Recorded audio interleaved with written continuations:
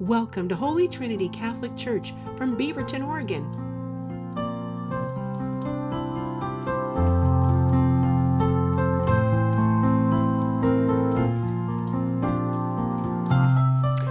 Good morning. Well, sit back and relax. We're on week 2 of a 4-week homily series on our magnificent destiny. And this weekend I get to talk about heaven.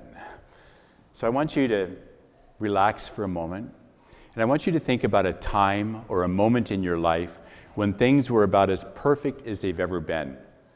When you felt content, you felt alive, you felt loved, you felt energized, happy. Just imagine a moment like that for a moment.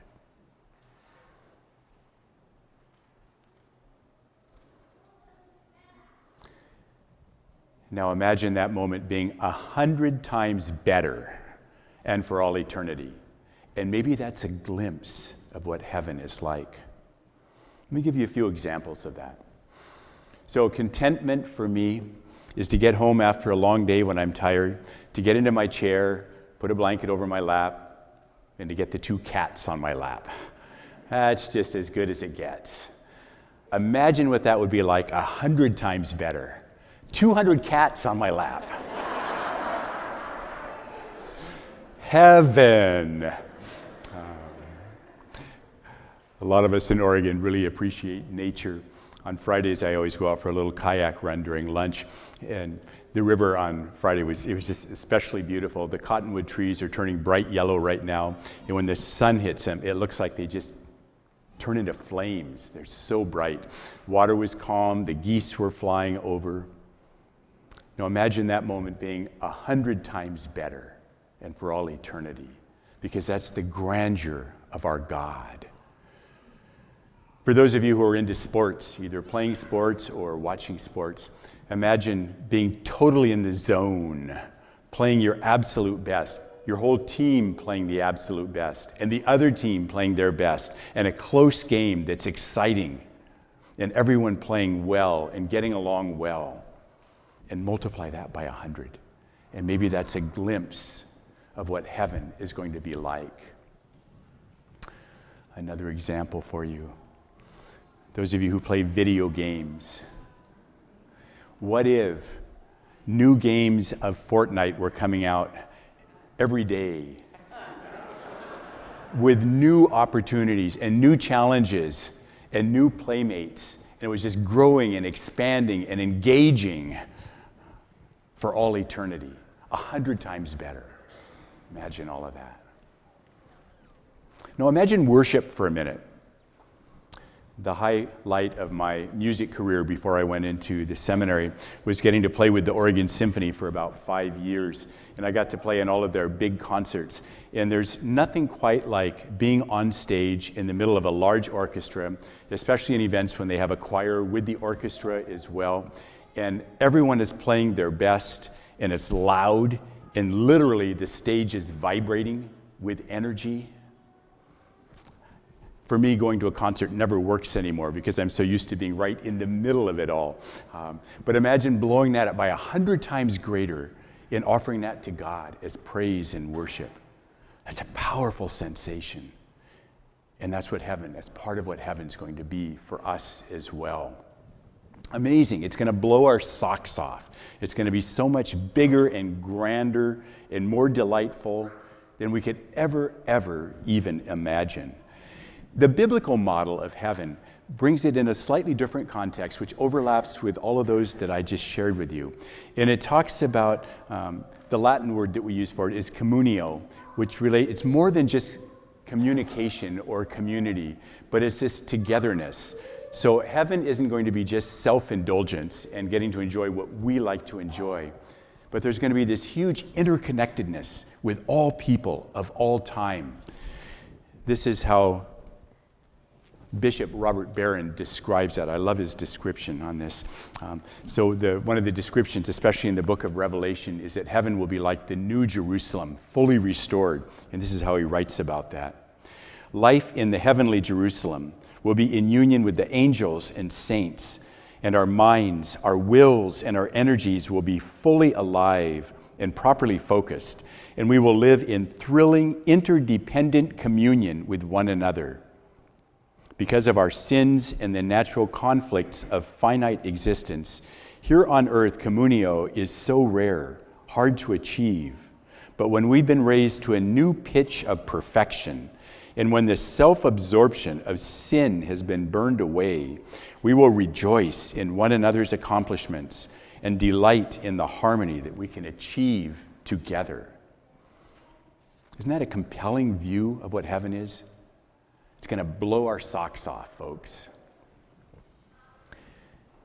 It's important that we keep that vision in mind because we live in a broken world, and we're reminded of that over and over again, that this is not heaven.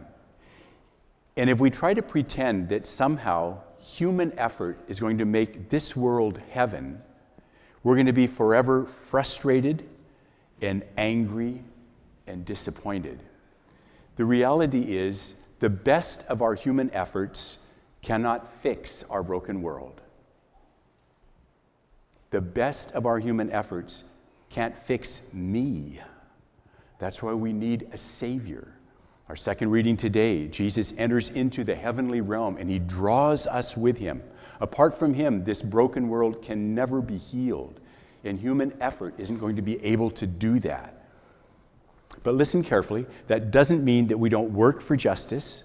It doesn't mean that we don't try to mend broken relationships, and we don't try to deal with our own character faults and our own sinfulness. But it means we live with the reality of this world is broken, that this is not heaven, and that there's nothing we can do to make this world fully heaven. You hear what I'm saying with that? So we have to hold both of these once again. The fact that heaven is going to blow our socks off, but this is not heaven, and our best efforts aren't going to make it into that. And as a result of that, we can be more patient, hopefully, with ourselves, with the people around us. We can be more patient with politics. We can be more patient with vaccinations. We can be more patient with the church, because we all live in a broken world, and none of these things are going to be perfected this side of heaven. Last weekend, Deacon Brett talked about the saints, and he mentioned that one of the great benefits we have in looking at their lives is seeing the lens through which they saw everything, of trust, of surrendering in God, of accepting God's bigger plan for everything. At the very end of the creed, we always pray, we look forward to the resurrection of the dead and the life of the world to come. And the final thing we pray in that creed is Amen, because that's what we look forward to. That's the completion that's awaiting us. So my suggestion this week, as we go into a new week, is this. When we encounter something that is less than perfect, in other words, broken, I want us to just say the words, "This is not heaven." How many of you have ants at home? Deacon Brett has a line. He says, all of Washington County is built on an anthill. I think it's probably true. I read something last week that I didn't verify. It says that if you were to weigh all the ants in the whole world together, it would weigh about the same as all of the humans in the whole world. Isn't that a staggering figure? So this week, as we encounter those little things of brokenness and the bigger things of brokenness, let's remind ourselves, this is not heaven, but I have a second half of that for you this week. But heaven is going to blow my socks off. All right? So I want you to say that after me, both halves first. The first half, this is not heaven, but heaven is going to blow my socks off. So you get out after Mass and the battery on your car is dead.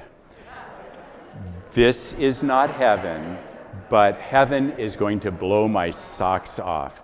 You hate wearing these dumb masks, but this is not heaven, but heaven is going to blow my socks off. Or on a more serious note, you get bad news this afternoon, and we gently remind ourselves, This is not heaven, but heaven is going to blow my socks off. So let's remember that as we walk into this new week, remembering that in all of this, Jesus leads the way. He is our Savior for our broken world and for ourselves. And in Him, we have this absolute hope and expectation of what heaven is going to be. Amen?